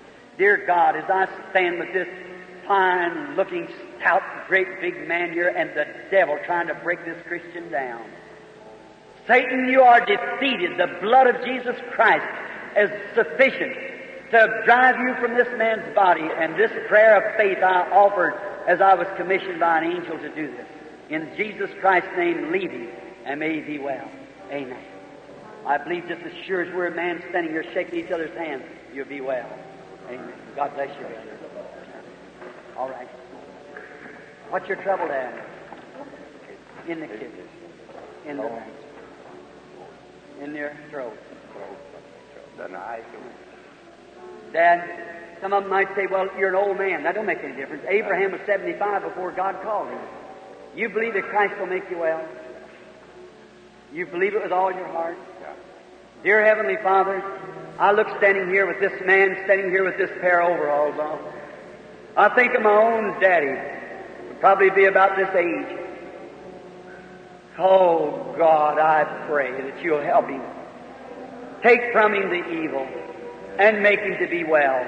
Grant it, Lord, forgive him of every sin and trespass, and may from this night on that he'll be made well. In Jesus' name, amen. Now, you got some habits, that smoking and stuff. You stop that now and go on and live for God. You'll get well. Amen. God bless you. That's hurting your stomach and everything's doing that, swallowing that.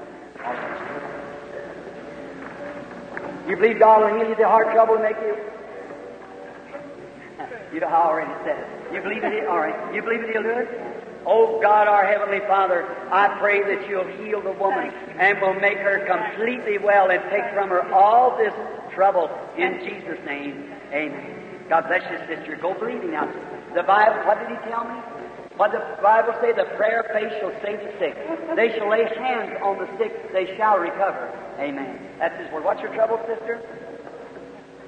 Intestine trouble. All right. You believe that God will make you well? Oh, blessed God, as this dear woman stands here, first time meeting her in life, but she's come to this platform to believe on you, to stand before this audience to confess her faith in you. She's bothered with this intestine trouble. Thou knowest her, Lord, and I now curse this disease as your servant, that your presence is here. and asked it to leave her. And may from this hour she begin getting well and it'll all leave her. In Christ's name I pray. Amen. God bless you, Mother. Go and may the Lord bless you. All right, sister.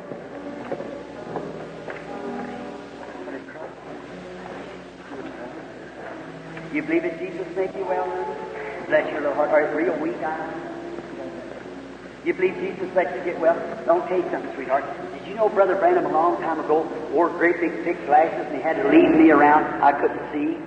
And one night, Jesus made me well. Now, think of that. Now, you know why He made me well? I got a little girl at home named Sarah. She's just about your size. She's crying the other day when Daddy left. She said, Daddy, you're always leaving. Why don't you stay home with me? But Jesus knew I must come up here and pray for you, that you'll be well. See? And that's what I come for. And you're a sweet little girl, and I believe God's going to make you. Now, blessed Heavenly Father, as I hold this little child to my arm, now think of my little Sarah and Rebecca at home. But, oh God, you said, he that won't forsake his own and follow after me is not worthy to be my disciple. Oh, it's such a little thing to do, to think that you did so much for us. And I bless this little child. And oh God, may this bad eyes, may they be normal. May the sight come to them good. And may she be well. And may, before this meeting is over, may she be showing us that she can see good. Granted, Father, I curse this thing in the name of Jesus Christ, this blindness of her eyes. Amen. Bless you, sweetheart. Believe you're going to be all right. You believe it too much? You show us about it. Your trouble, brother? Hearing. Which ear is it? Oh, just hard of hearing? Quite a... You read lips, I suppose, then it is. But you can hear me speaking now. And I'm close. Oh, get away from you can't hear me. Well, you believe that God will give you your hearing? I just don't. Heavenly Father, the man stands hearing. The Bible said when the deaf spirit went out of the man, he could hear. I ask that in Christ's name that you will give him his hearing. He says he can't hear it any distance away. And I pray that you'll restore him this night and make him well. Through Jesus Christ's name, I ask it for the glory of God and curse this deaf spirit. Amen. Now, I believe you're going to be all right now. Walk over there just a minute. Now I want you to turn around and look back here at me just a minute. Can you hear me now? I do. You hear me now? You hear me now? I do. You're well. It's just that simple. Where's the little girl was prayed for? I want her mother to check her just in a few minutes. What's your trouble, sir?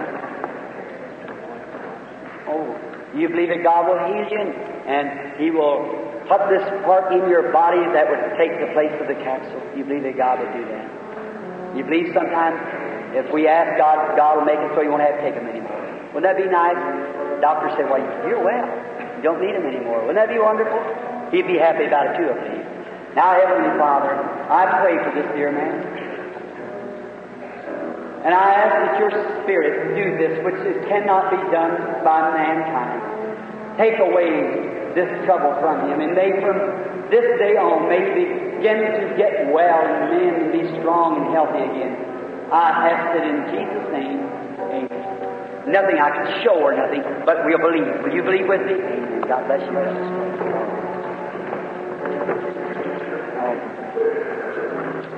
Here's the little boy that is a speech. Let's just bow our heads just a moment, will you? Everybody bow your head. He's a little baby boy. You his father? Or you believe now with all your heart. Blessed Savior, this little chap standing here, and what would it be to be like this?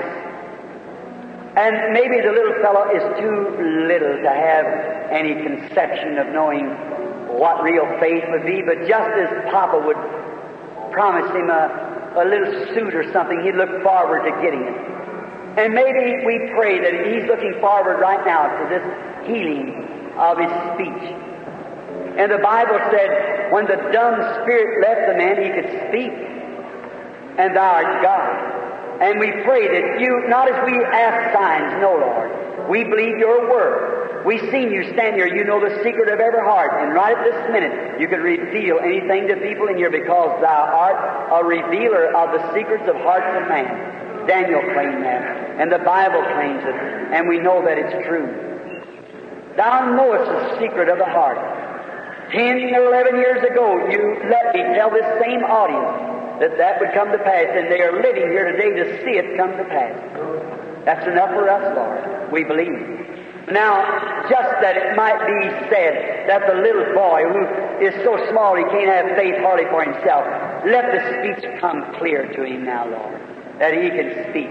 I ask in Christ's name. Now, with every head bowed, everyone in prayer, I want to take the little lad. What's his name? Philip. One time, a man named Philip went and got a man named Nathaniel. And he brought him. If Jesus could heal you, maybe you could get some other little boys you could talk to him. I want you to say what I say, Philip. And I want you to believe now, please. Say, I love Jesus. I say it out loud. I love Jesus. All right, raise your hand. Philip, say, I love Jesus. Praise God. It's over, brother. Let's say praise the Lord, everyone, for His goodness to you. Your troubles, brother? Your stomach, man. All right. Blessed Heavenly Father, we thank Thee that the curse can be moved in a moment. Thou art Christ, the all-omnipotent, omnipresent God. Take the stomach trouble from this our brother who stands confessing that he is sick and believes in you. He walked before this audience to confess his faith. May he be healed, I ask in Jesus' name. Amen. God bless you, my brother. All right. All right, brother? What do you want God to do for you? Answer. Well, it's a black thing, but Christ is the healer. Now look, don't look at cancer. Look at what God said. God said, I'm the Lord who heals all your diseases. Now, blessed Lord, we look away tonight from cancer. We look away from any symptoms. We look to you, Lord. Jonah in the belly of the whale said, once more will I look to your holy temple. And now, once more we look to Christ, laying hands upon this sick man and cursing this demon called cancer and asking for his life to be spared. Through Jesus Christ's name, amen. God bless you, brother. I believe that you'll be well. You believe it too? God bless you. Then you can have what you ask for. You believe that Christ will make you well, brother? Now look, did you see what He does here in the meeting? You know that has to come from some supernatural power. It ain't in man to do that. No. You got a murmur in your heart. Clever. That's worse when you're laying down when you're standing up. See, that's right. See, it's right here before me. I've seen you laying on the bed trying to hold yourself like this. That's the reason I said that. Now that's right. See, He's present. Now He can tell me what's your trouble, and I'll look at you here a moment, it would just go right on. But the thing of it is, I can't heal because He's already done it. It's to make you believe that He has done it and is here now, wanting to heal you. Oh, isn't it wonderful? These signs shall follow them that believe. If they lay their hands on the sick, they shall recover. That's what He said. Blessed Lord, Thou art no respecter of persons. I pray that You'll heal this man from the heart trouble and let him get well, and may it not bother him no more from this night henceforth. In Jesus' name I pray. Amen. God bless you, my dear brother. Make you well. All right, sir, I see you have the policy. You believe that Christ will heal you? You accept Him as your healer? Dear Heavenly Father, I pray for this dear man. He's shaking now with the palsy, and we know that only You can do this. And I pray that You'll grant it. And may his faith look right away now into the heavens and believe You, and may he get well. Come back showing us that he's well and normal. In Jesus' name I pray. Amen. Now, believe with all your heart? All right, sir. Go and receive your healing. All right. Little cripple boy. All right, look here, son. He's just a moment. The little boy has cerebral palsy. Now, I want you to bow your head while I pray for this little lad. Blessed Heavenly Father, in the name of the Lord Jesus, I pray for this poor little boy. Without speaking, without looking back into his life, I just ask for You to be merciful and grant, Lord, that this little boy will start to walking by himself and will be made well. Oh, may each hour His people see that He's getting better, and may He get completely well. We ask in Christ's name. Amen. Now, I'm going to ask you to bow your head just a little bit. I'm going to check with the little boy just so, is his parents here, any of his folks, or someone who's his mother standing down here? All right. Now, I just want to check with you. Now, everybody with your head bowed but the mother. Now, sonny boy, you believe Jesus will let you get well? I want you to walk with Brother Brandon. Just make your foot yourself. Step right out like this with your foot. That's it. That's the boy. Amen. Now, audience, you can raise your hand. Now, come on, walk with me.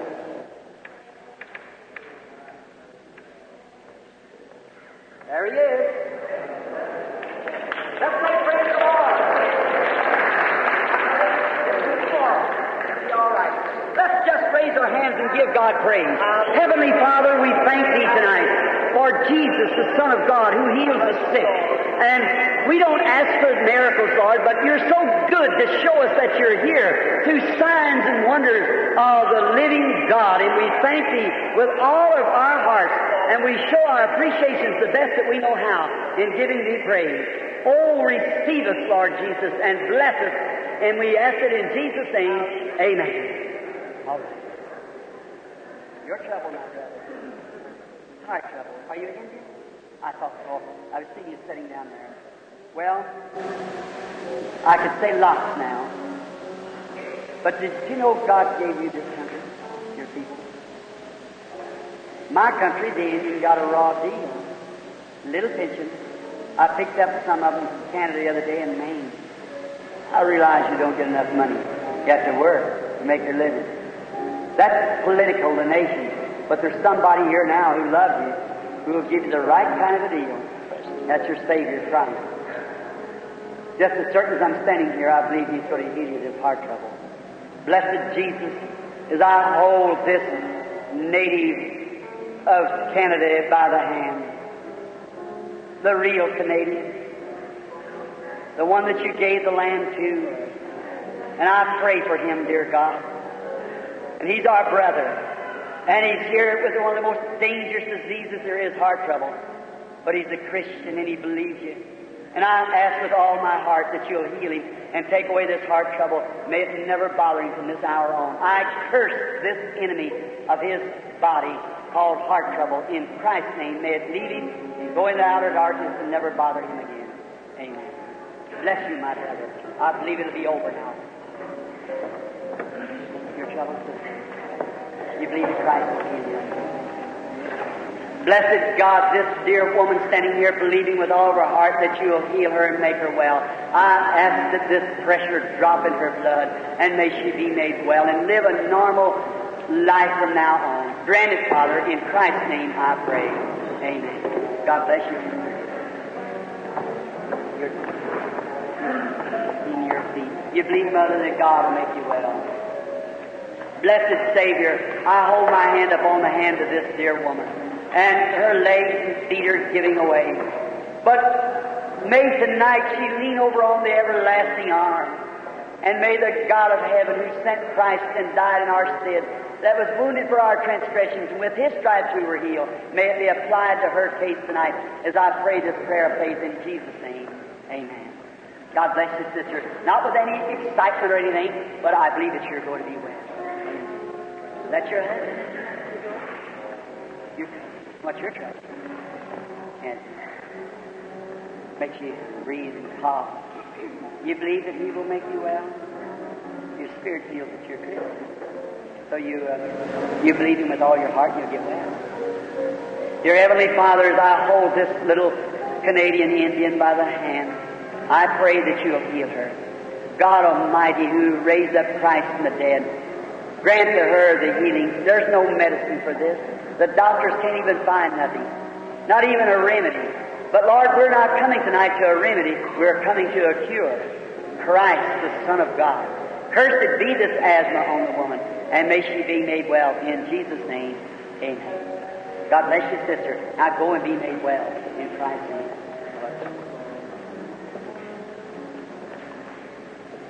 Of course, we can see the woman is blind. I was just preaching a while ago about blind Bartimaeus.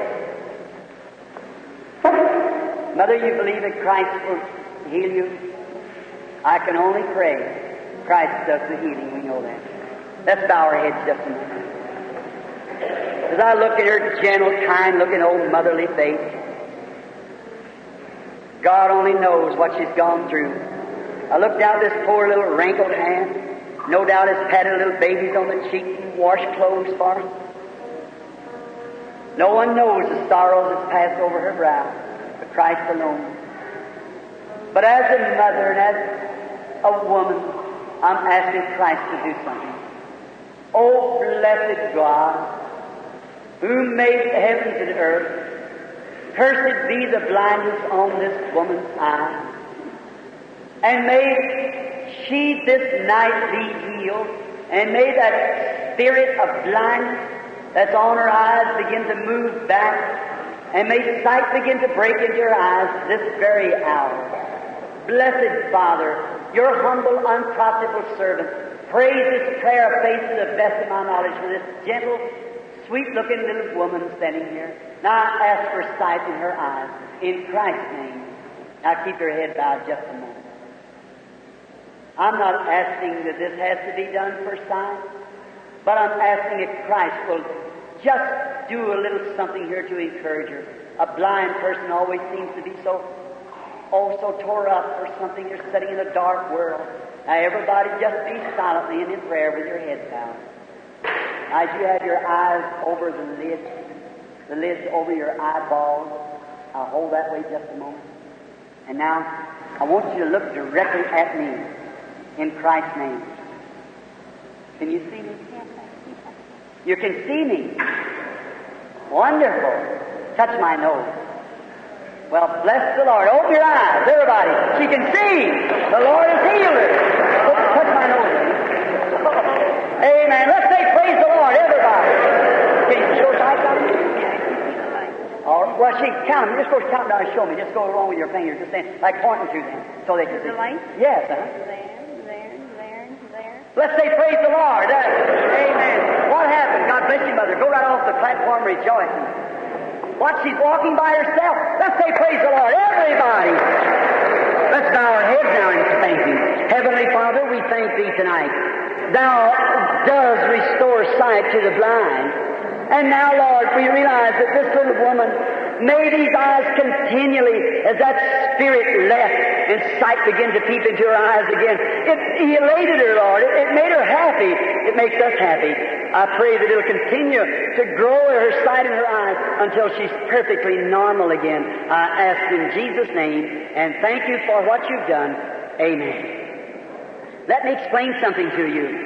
See, being blind, the blind spirit turned loose of those sight, the vision. And when the spirit left it, look here, watch here. What if a transparent band was around my hand, cutting off the circulation? Now, you don't have to take my fingers off. Now, what does the doctor do? He operates on anything that he can see or feel. That's the only senses he can work with. What he can see, what he can feel. Now, if it's blind, those nerves went dead in the eye. Now, what happened when the nerves went dead? They didn't go dead all over the body. What in that little boy's ears a while ago? That was death. What about in the vocal cords of the mute that couldn't speak? They say it went dead. They can't see what to operate on. There's nothing there to operate. They say the nerve went dead. Well, why didn't it die all over the body? Why didn't it just die there? Now, what it is, the Bible said that it's a blind spirit. How many knows that? The Bible said it's a deaf spirit, a dumb spirit. Is that right? While the spirit has cut off the circulation. Now, remove that. Of course, it'll be sore a little bit, but circulation starts back. If nature's not hindered, it'll work perfect. The devil hinders nature. And when it does, there it is. Then move the cause, the cure is sure. Is that right? Now, when the blind spirit went out, she could see. That's all. If she'll keep believing, now in about 24 hours, she'll be seeing better all the time. Then in about 72 hours, she may go totally blind again. Then after that, if she'll just keep on believing, then it'll start coming back and it'll be normal again. Or she just believe, don't doubt, but have faith. All right. Yours is up. You believe that God will heal you? Blessed Heavenly Father, I pray that you will heal this woman and make her well. Take away this bladder condition and heal her. You can make the deaf to hear and the dumb to speak and the blind to see. the cripple to walk? Why, you're God. You know the discernment of the heart, and I'm the Lord who heals all your diseases. And they know that this spirit now that's moving here is not mental telepathy, nor a fortune teller. They know it's the Christ who heals. And we pray that you'll heal her in Jesus' name. Amen. God bless you, sister. What you want Jesus to heal you with? Which ear is it? You believe that He'll give you hearing in it? If you believe it, He'll do it. I'm trying to stop in line now for miracles. I ought to do that. See, woman's deaf in her left ear. How long has it been since you heard out of your left ear? 40 years since she's heard out of her left ear. How many believe God can put the hearing back in that ear? Or just bow your head just a moment. Now be real reverent, if you will, just a moment. Now, blessed Heavenly Father, I only understand now why that you're doing this, but I ask you once more. This woman here is suffering with arthritis. She's deaf in her left ear. For 40 years, that ear has been deaf. Thou art Christ. I pray that you'll heal her, Lord. And we don't ask for a miracle, but could we find favor, Lord, that the people might know this? When you were here on earth, they seen you as you discern the thoughts of the people. And they know and believe that you, or they thought rather, that you were an evil spirit. And they called the Holy Spirit in you an unclean thing. And you said that was blasphemy of the Holy Spirit. But after you were crucified and the blood was shed, and now He's come to do His work under the shed blood, we know blasphemy of that is unpardonable. And we pray, God, that if any of us has any thoughts evil, that you'll forgive us for it. We don't want to be found in that condition at your coming, Lord, or when you call us from the earth. But that the people might know that this Spirit, who can know the secret of the heart, also is the Christ who heals. And we know that the devil has no power to heal and cannot heal. For God said, I'm the Lord who heals all thy diseases. Satan cannot heal. Neither could Jambres and Jambres take away make the healing. They could bring the diseases because it was of the devil, but they couldn't take it away. And Moses and Aaron was the only one who could heal, could cure by God. They could take the plague away and take the curse away. But the magicians could bring the curse but not take it away. God's the only healer. And now I pray that you'll grant these things, and I believe you are granting them tonight, that the people might know that this is not a telepathy. It's you permitting it to be done for your glory. I ask for hearing in this ear, in the name of Jesus Christ. Now with your heads bowed, this ear. This is one that's dead. All right. Do you hear me now? Can you hear me now? All right, you may raise your head. Now watch here. I'll take my thumb, a wide of my thumb, place it on the lady's ear. Press it in. Do you hear me, lady? Yes. Say amen. I love the Lord. It's all right. Your arthritis gone too? You're well. Let's say praise the Lord. Now what's God permitting that tonight? The deaf, the dumb, the speech, the sight, the crippled. What's He doing it for? You see, the Pharisees knew, or they believed because He could discern their thoughts, they said He's Beelzebub. But they couldn't understand how He could heal. That's it. For there is no healing outside of God. How many knows that? Let me say tonight, just in a moment, before going with the prayer line further. There is no other healing in the world but divine healing. And I ask any doctor to prove that there's any other healing besides divine healing. People hollering against divine healing, there is no other healing but divine healing. What if you break your arm? What does the doctor do? Heal it? He sets it. God heals it. If He can move an obstruction, what if you got a tumor? He can cut it out, but who does the healing? Show me a medicine that will develop cells and you can pour it in a pan and make a man out of it. God is the only one can heal. No hospital, no doctor. There never was anything that healed but God. Because God alone is the creator. And God is the only one who can create and develop cells and calcium and knit bones and heal the body. How many knows that to be true? So don't be against hospitals. Don't be against doctors. They're just doing a part, moving obstructions and things like that. But God is the only one can heal because the devil can't create. How many knows the devil can't create? He can only pervert what is created. Is that right? What is unrighteousness? It's righteousness perverted. Here, you're a mixed audience. I'm talking plain to you tonight.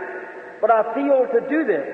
For instance, you married man. You live with your wife. That's your wife. That's all right. That's what God said do. But another woman or another man is absolutely sin, and you go to hell for doing it. What is it? It's the same act, but it's perverted. See? What is unrighteousness? It's righteousness perverted. What is a lie? Is a truth misrepresented. See? That's right. So who can heal? God alone. No medicine. There's not one medicine that can heal. There's none that claims to heal. It only kills germs and the things like that, while God does the healing, because God's the only one who can create that back. You say, what about penicillin, Brother Branham? They give you a shot of penicillin for the flu. All right, here's what it is. Perhaps your house gets full of rats, and you go put out some rat poison, and you kill all the rats. That don't patch the holes. It only kills the rats. And that's what penicillin does. It kills the rats that's inside of you, and God has to heal the part that's tore down by the rats. God's the healer. Sure. It's not nothing way away. It's just right here with us. It's God. Amen. I feel real religious tonight somehow. I just feel real good. I'm so glad to see our Lord helping His people. All right, my sister. What do you want the Lord to heal you of? All right. You believe He'll heal you? Blessed Father,